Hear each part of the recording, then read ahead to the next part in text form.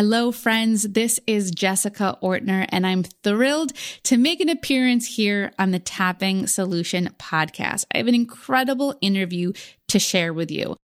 But first, I want to share, when I first began to tap, I was attracted to tapping because I felt like I was broken and I was struggling, and I wanted to find ways to fix myself.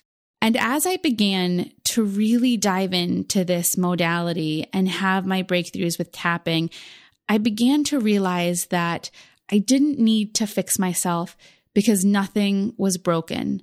I learned about, and not only did I learn about, but I experienced the power of acceptance, accepting how you feel and accepting who you are. And this is the conversation that we need to have, not about change or improving yourself.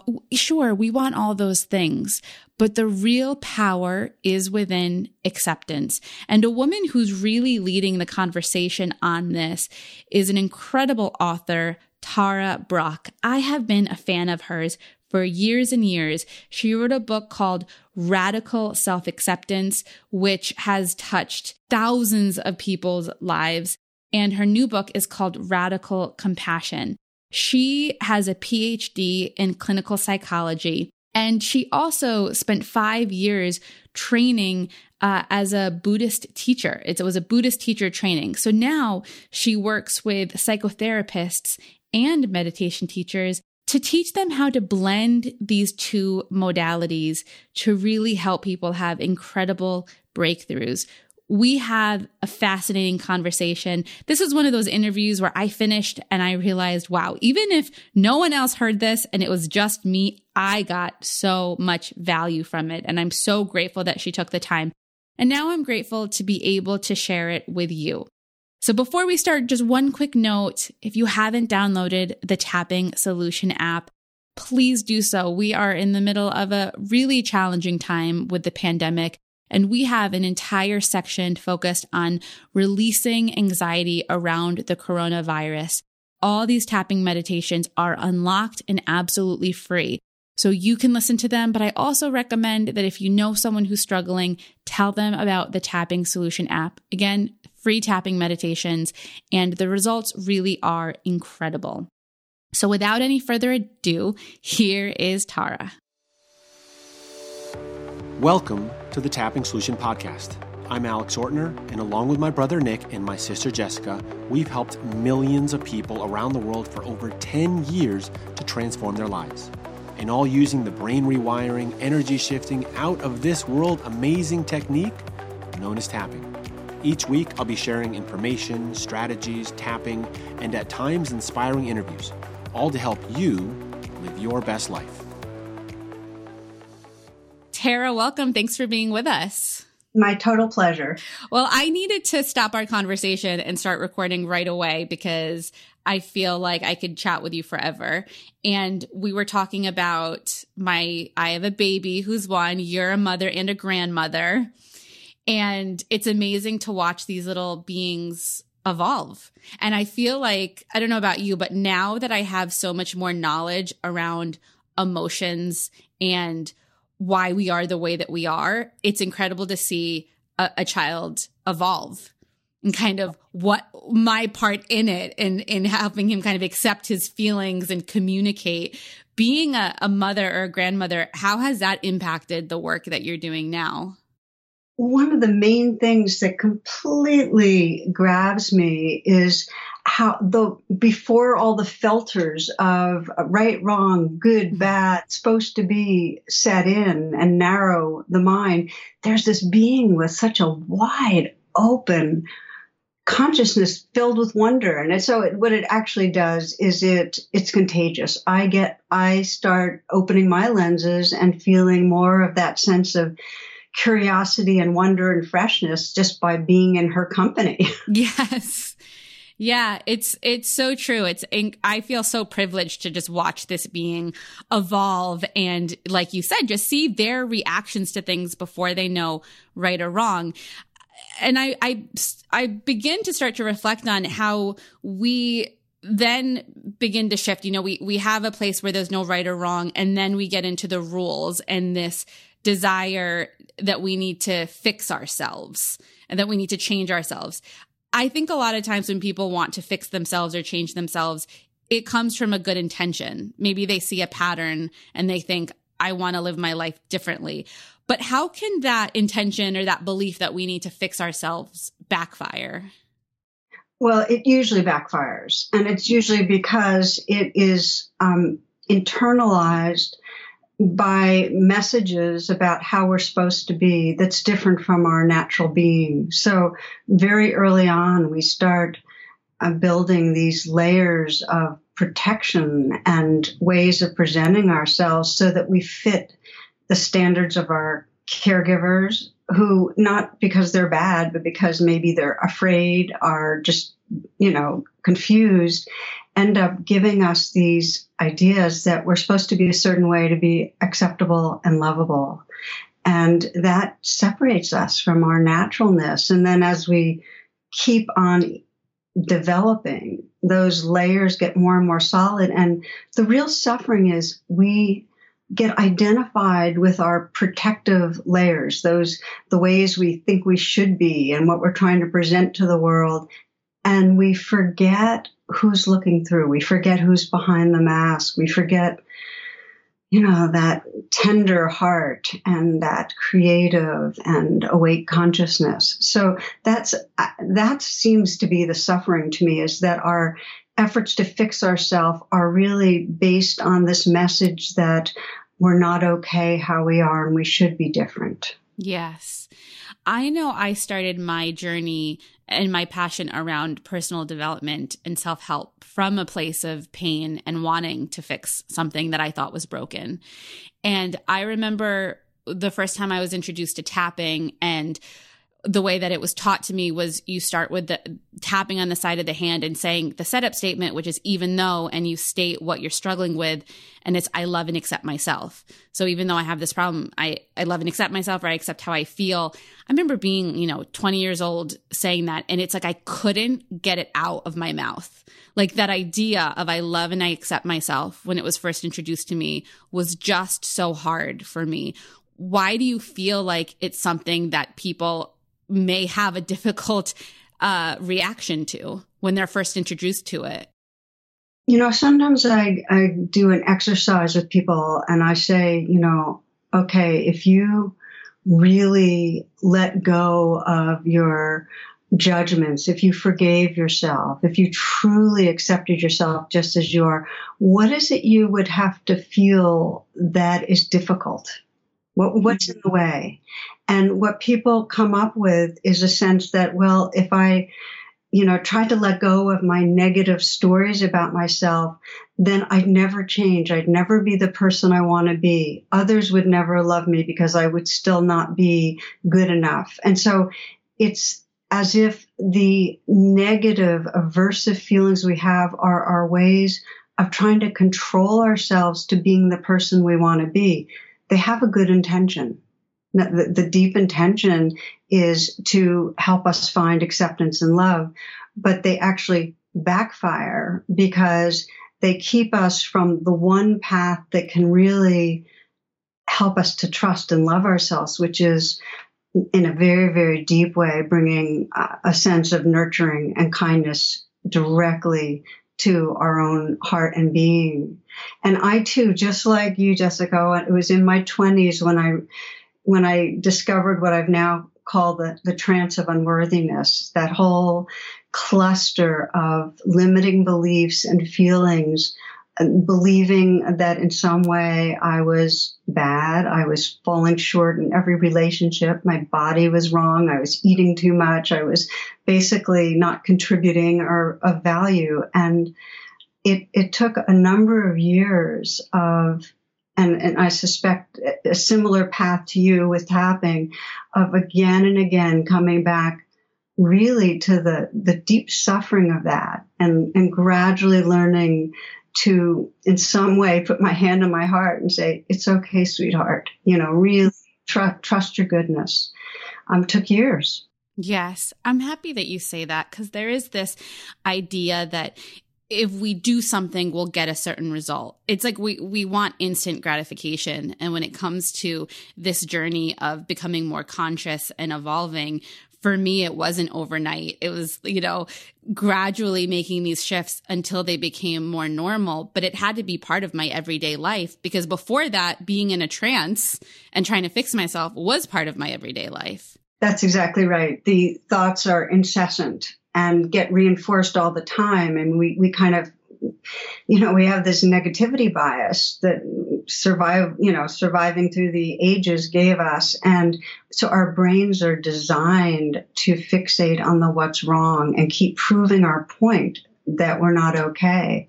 So it takes a real conscious intention. And I actually remember certain key moments in my life when I kind of hit a wall and in some way deepened that intention to wake up from the trance of unworthiness. And they were critical moments. I mean, one of them was when a spiritual teacher was really emotionally abusive. And I realized either I was going to believe him and his way of perceiving me, or I was going to deepen that intention to trust myself, to trust the goodness that was here and live towards that. So it took times of kind of hitting a wall of suffering to get more and more committed right at the center of my spiritual life to truly love and embrace this being just as she is. Yeah. It reminds me of, I had a moment like that when I had this mentor. I was probably like 19 or 20. I was volunteering at this health retreat, and the main speaker there, who I absolutely adored and admired at the time, said to me that no one was going to listen to what I had to say unless I lost weight. And it was, what's incredible about that experience is it was a real reflection of the mantra I was telling myself every day. It was almost like I was saying it so much that the universe was like, let me show you this in the real world. And somehow hearing it out loud made me stop and think, like, is this what I want to believe? Is this who I am, putting all my weight, all my value based on how much I weigh? Wow, that's a powerful one. And what it reminds me of is that often it really does take us hitting true suffering to in some way wake up this part of us that really wants to heal and wants to become whole.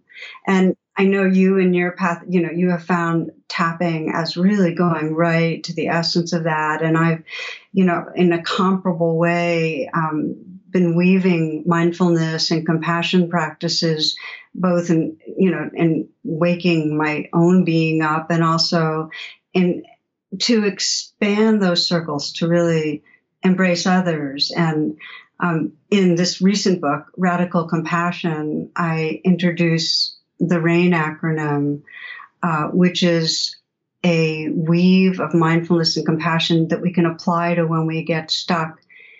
And what I found is that when we're caught in those times of most being down on ourselves or blaming someone else or just really imprisoned in our emotions, those are the times we most need to deepen our attention and most forget how.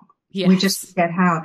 And so what RAIN does is it's kind of an easy to remember acronym that can help to guide us back home to a place of compassionate presence. And just for those that are listening, the R of RAIN is to recognize.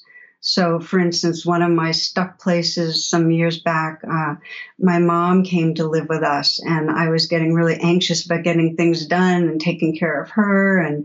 But I also didn't want to, I didn't want her to be alone and feel like I wasn't there for her. So I remember one day doing RAIN on that anxiety, and the R is to recognize, okay, anxious right now. And the A is allow, just let it be there. Don't push it away. Don't try to fix it. Don't blame yourself. Just let it be there. And the I is to investigate, which primarily is in our bodies, because, our issues are in our tissues. We really need to be in our bodies. So feel where I'm feeling it. I could sense the belief, which is, I'm failing, I'm falling short, and the fear that, then I won't be close with anybody or have anyone love me if I fail.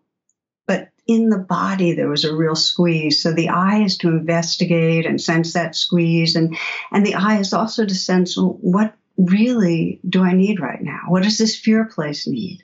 And then the N is to nurture. And this is where once we contact the pain, nurturing actually arises in a much more spontaneous way. And for me, it meant putting my hand on my heart and saying, it's okay, sweetheart, and trust your love for your mom, and trust, just trust that all the things you're anxious about, you're not going to fail in the deepest ways because you love what you're doing. You love what you're teaching. You love who you're teaching. So the after piece of rain, what I call after the rain, is just to recognize the quality of presence that has emerged when we take those steps of mindfulness and self-compassion. And for me, it was this kind of space of tender awareness and no longer identified with that self that was anxious about failing her mother and anxious about failing her students, but really resting in that field of tenderness.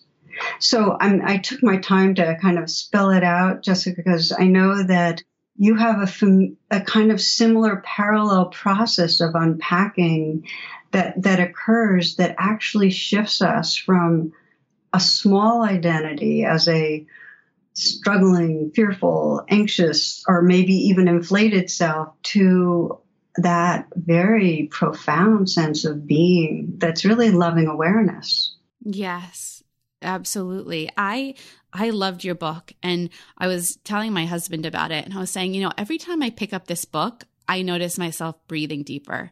It's one of those books that's so kind and compassionate. Sometimes you read a book about changing your life in some way, and you feel like all the things you have to do. And when I read this book, it really just would bring me back to myself and remind me of so many of the things in this book reminded me of why tapping was my path, why it helped me so much, that ability to honor how you feel, to speak how you feel, and really nurture yourself.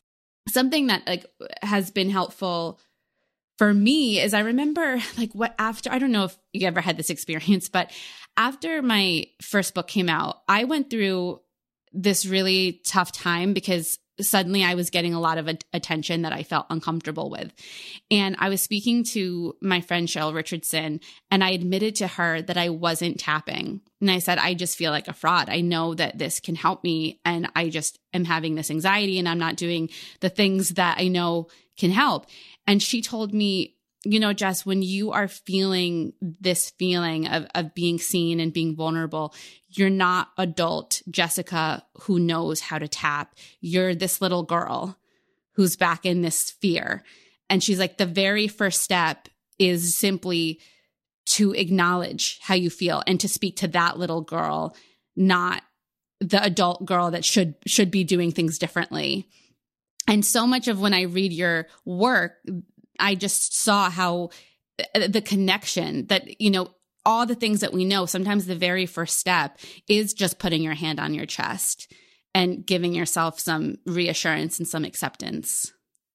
It's so true. I often remark that even before rain, even doing the formal steps of rain, to have our reflex be towards nurturing and making ourselves safe and letting whatever be there is really critical. And I often encourage, especially when we're recognizing how regressed or how, stuck we are and how, afraid or ashamed, just to send the message, this belongs. And it doesn't mean that it belongs forever. It doesn't mean we like it and we can even want it to go away. But there's this wise recognition that it's a wave in our ocean. And in the moments of just saying this belongs, space opens up so we can begin to be more in that relationship of truly nurturing. And the other thing that comes to mind as you speak, because often people say to me, well, I felt really stuck, but I couldn't nurture myself. Like, it was like you said, it was a young child that I was stuck in, and the young child can't nurture itself, is to know that we can reach out energetically to wherever love and compassion resides in this universe. That we have this false notion that to be strong and healed, we need to take care of ourselves. And it's a delusion, because we're not a separate self. We belong to the universe. And when we're stuck and feel separate, we need to reach out to a larger belonging. It might be a grandmother that's passed away that we felt held us, or it might be our dog, or it might be a tree that we lean against, or, it might be a spiritual figure. But it's amazing. I know for myself, when I reach out and call some way on the beloved, on some source of loving, if I'm really sincere and really doing it from a deep sense of longing, there's a kind of porousness, and that love does kind of bathe me. It flows in it seems like from the outside, but then as I relax and dissolve, it's really my own awake heart, but I hadn't had access to it until I reached out. So I just wanted to bring that in and sharing with you, and wonder whether that you've experienced that sense of reaching out to something that feels beyond, and then sensing it was really there and a part of you, but you needed to reach out. Yes, absolutely. And I often, before I go on stage, anytime, I always reach out to my grandmothers. They were two strong people, and I really feel them with me, and I feel protected.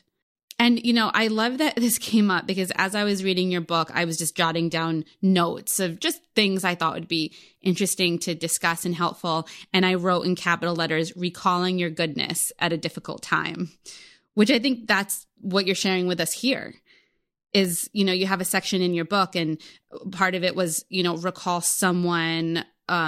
Another thing was recall a time when you were kind or generous. So can you talk a little bit about those other strategies of recalling our goodness? Yeah, when we're suffering, we're believing something that's not true. We're basically believing in a limited or deficient self. And so how to find our way back to trusting our goodness is really the inquiry. And sometimes we can, kind of call on our own wise self. I sometimes call it our future self, because it's really the most evolved expression. And really that part of our being can remind us of goodness. And sometimes it's really imagining, like you said, los abuelos, the grandmothers and the beings that we trust and know can be wise mirrors for us. And the more we get in the habit of doing that, actually, we kind of grease the wheel. It becomes a pathway that becomes more and more accessible. It's like whatever we practice gets stronger. The neural pathways we create by reaching out and having some reflection of our goodness, our reminding ourselves from our future self, that just gets stronger and stronger until we trust the goodness, the loving awareness inside us, what I sometimes call the gold, more than we believe the old stories. And that really, to me, is that's a signal of freedom.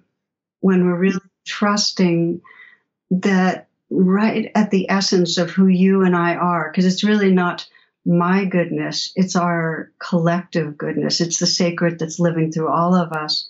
When we trust in that more than we take ourselves to be the conditioning, then there's real freedom. And there's also a fearlessness of the heart that comes, because when we sense there's that benevolence at a very fundamental level, then we're not so afraid of what happens. We don't have to tense against what's around the corner. Yes. Right now in the world we live in, it seems like we're in this time and place where there's so much focus on what others think. It's like the internet has connected us more than ever before. Social media is so much about presenting ourselves to the outside world. I'm curious, do you feel like this is a more difficult time to practice this? Do you think it's this as hard as it was before? I mean, what are your thoughts on just this specific time in our lives where we're facing so much input that our grandparents didn't have? Yeah, there's a lot of evaluating, comparing, judging. And when I do groups on fear, people say their biggest fear is the judgment of others. And then, of course, the other place we get stuck is judging others.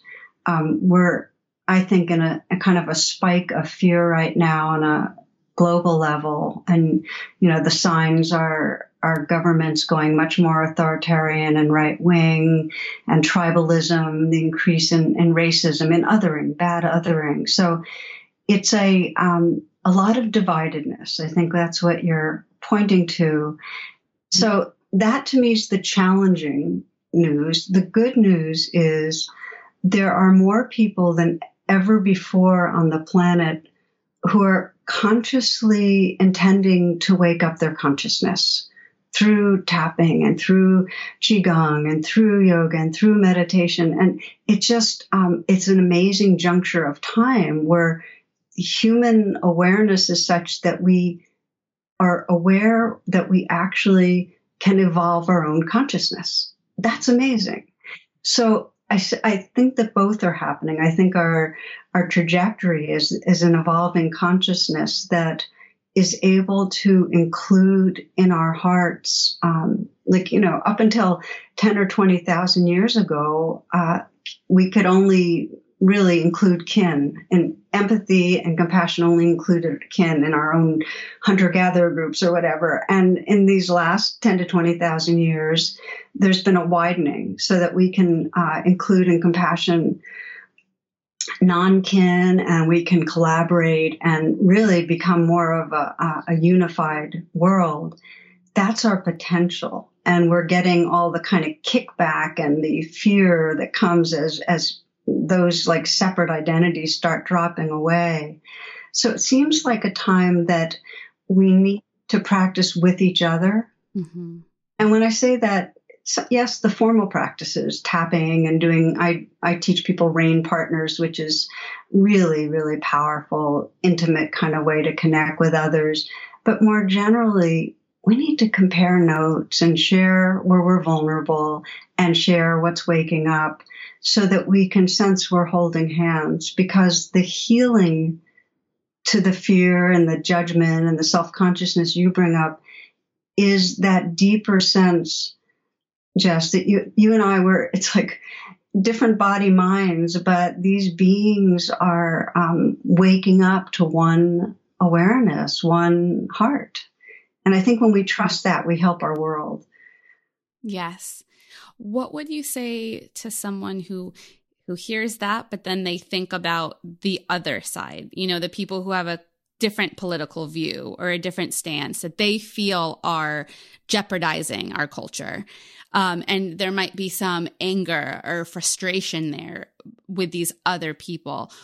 What can help us in that situation? What elevates the situation?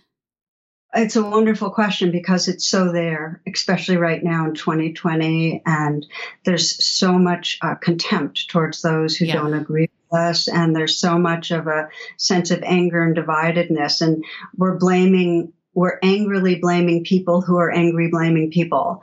And so we are obviously perpetuating the cycle. So your question's super, super relevant. And I'll just share a personal story because I'm certainly working this, We all are, yes. Yeah. And I remember, and this was, I think, 2003 or something like that, when Radical Acceptance was coming out, and people were asking me, well, how can we radically accept, what's going on in our world? Doesn't that make us doormats and passive? And what was going on politically at that time is the United States was about to invade Iraq. And I would read the newspaper every day and feel a tremendous sense of anger and hatred towards male political leaders who I felt were the hawks that were getting us into war. And then I realized, oh my gosh, this hatred and anger is exactly, what I really don't want to see in the world. So I started a newspaper meditation, which was I would read and then feel that blame and judgment come up. And I'd put down the newspaper and I'd begin. This is really, you'll sense the practice of rain with this. I'd recognize, okay, angry, and I'd allow it to be there. And then as I began to investigate, under the anger was fear. I was afraid for, the countless women, men, children, beings from all sides that would be, that would suffer. And fear about that, fear about how there would just proliferate in terms of violence. And then underneath the fears, I really opened to the fear, because whatever layer arises, there's okay, this belongs, open to it, feel it. Okay, under the fear, there was a real sense of grieving, like just sorrow at the loss that, I could feel that was, unfolding. And then under the grief, there was caring. And if I could open to the caring and just be with that and with real, just that tenderness, then I could act in a way out of caring that could be helpful. And as it happens, I ended up, along with a number of other spiritual leaders and ministers and so on, protesting, getting arrested at the White House, and being in a paddy wagon with some Nobel laureates and comparing notes. And the cool thing was, at this rally, it wasn't angry people shaking their fists, feeling hatred towards the political bad guys. It was caring people that were worried about all the suffering that could follow this invasion and be involved with this invasion.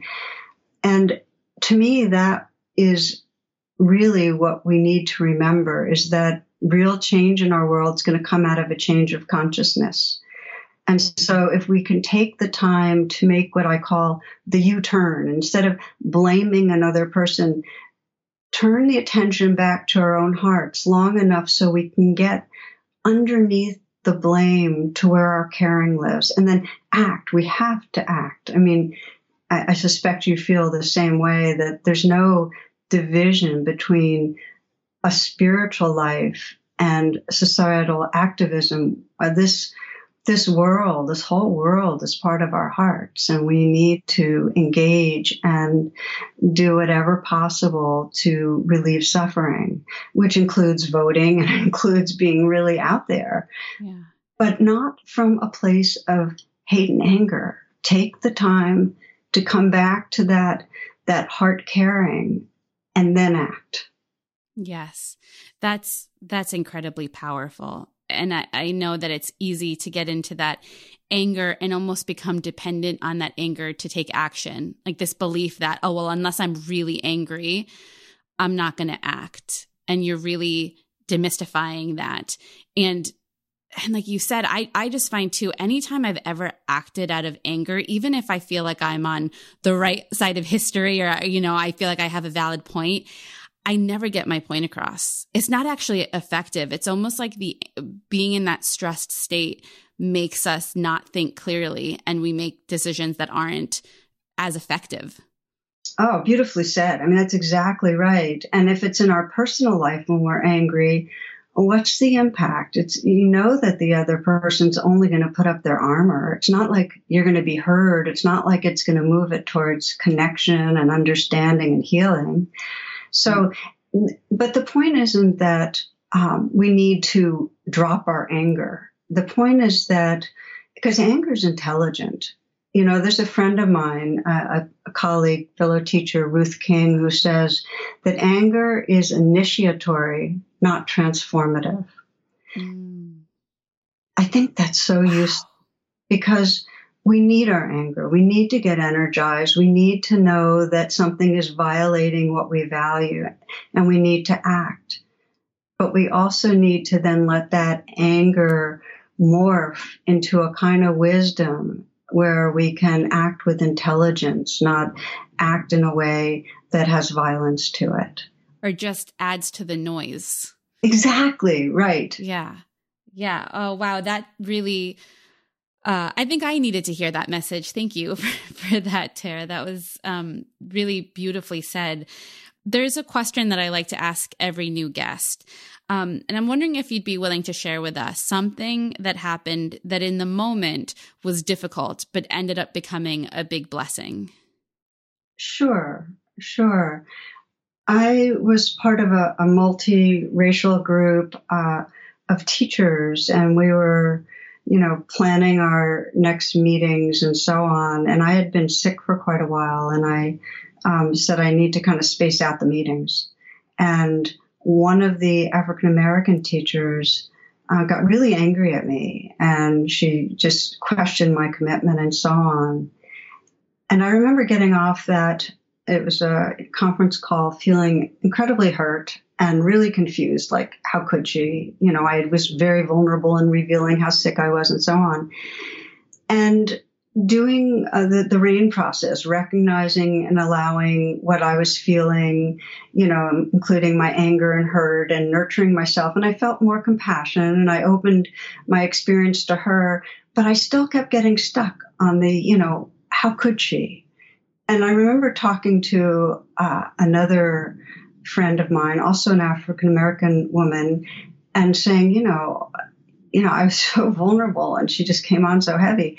And she said, Tara, what you need to understand is this kind of group and your mission of your group, for you, it's voluntary, and for you, it's, it's a good cause. For her, it's life or death. And then I started thinking about how her grandson was in jail, and just, this was at a time when, it's still happening every day, but it was more visible, the African-American men on the street being killed, and wow, it's like, so when we spoke, she of course had done her own work and I had done my own, and we, really held a space to express both on an individual level and also more on a kind of group identity level what had happened. And it was so revealing to me, Jess, because, it revealed, first of all, I hadn't even taken into account how, because I'm somewhat of a leader in the group, it was white privilege all the way. I was in a much more dominant position. So there was that going on. And how, again, it's very hard to be white and get how much it's a life-death matter, being able to fight racism. So, and then I had an experience when I was on a trip soon after, and my husband and I were swimming, and we were swimming out to this island, and boy, I felt like such an athlete. I just felt graceful and powerful, and my strokes were rhythmic, and it was fabulous. But coming back, I had a really, really hard time. And I was struggling, and I was, just felt terrible. And I realized that going out, the current had been with me. Mm. And coming back, I was going against the current. And it was just another level of realizing how, as a white woman, I have the currents behind me, carrying me, and how so many people in our society don't, and how easy it is to, in our forgetting, actually be participating in the oppression of other groups. So that was a bit of a longer answer than I wasn't expecting the question, and I didn't know which one I was going to go for as an example, but it really has, it stayed with me and meant a lot to me. It was a beautiful answer. And one of the big takeaways, which something I've been reflecting on a lot, is that when I hear people hear the word white privilege and kind of object to it, that they haven't actually had a conversation with someone that that's on the other side, that's going against the current.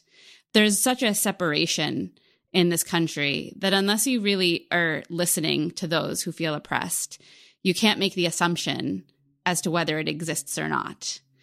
And it's a beautiful reminder of the importance of listening. You know, we're in a position where we can choose to listen or not because we're privileged, and other people don't have that same privilege. But we have to make that decision to kind of put our own ideas, our own ego aside, and simply listen to an experience that we are not familiar with. I'm right there with you. In fact, if you think of really what cultivates a liberating compassion, it's proximity. We have to get near enough so we can sense the vulnerability of other beings. And we tend to stay in our comfort zones. So it means for those in the dominant groups to on purpose expose and get close in to those that are having a challenging time to really, really understand it. And what motivates that, you know, it's not some abstract idea of being a good spiritual person. It's that we can't be free if we're living in a small identity that unconsciously assumes itself to be superior. We're not living from wholeness, connectedness, and awakeness. So it's really for the sake of our own enriching and enlarging and connecting in the deepest ways that we on purpose find that more intimate connecting with people of difference. Yes. Wow. Tara, I was a little nervous about this interview because I love your work and I love your book, and I felt like I could talk about so many different things. And I feel really grateful because it seems like this conversation was guided by something bigger than the two of us. So I had no sense of where we'd go either, but I could feel us kind of, you know, in a very organic way, dancing. So this is good. Yes, absolutely. Well, thank you for dancing with me, and congratulations on your new book, Radical Compassion. Where can people pick it up and stay in touch with you?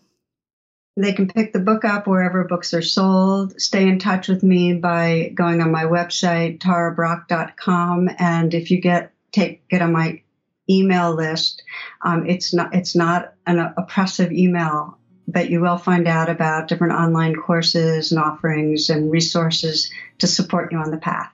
Wonderful, Tara. Thank you so much. It's a total pleasure, Jessica.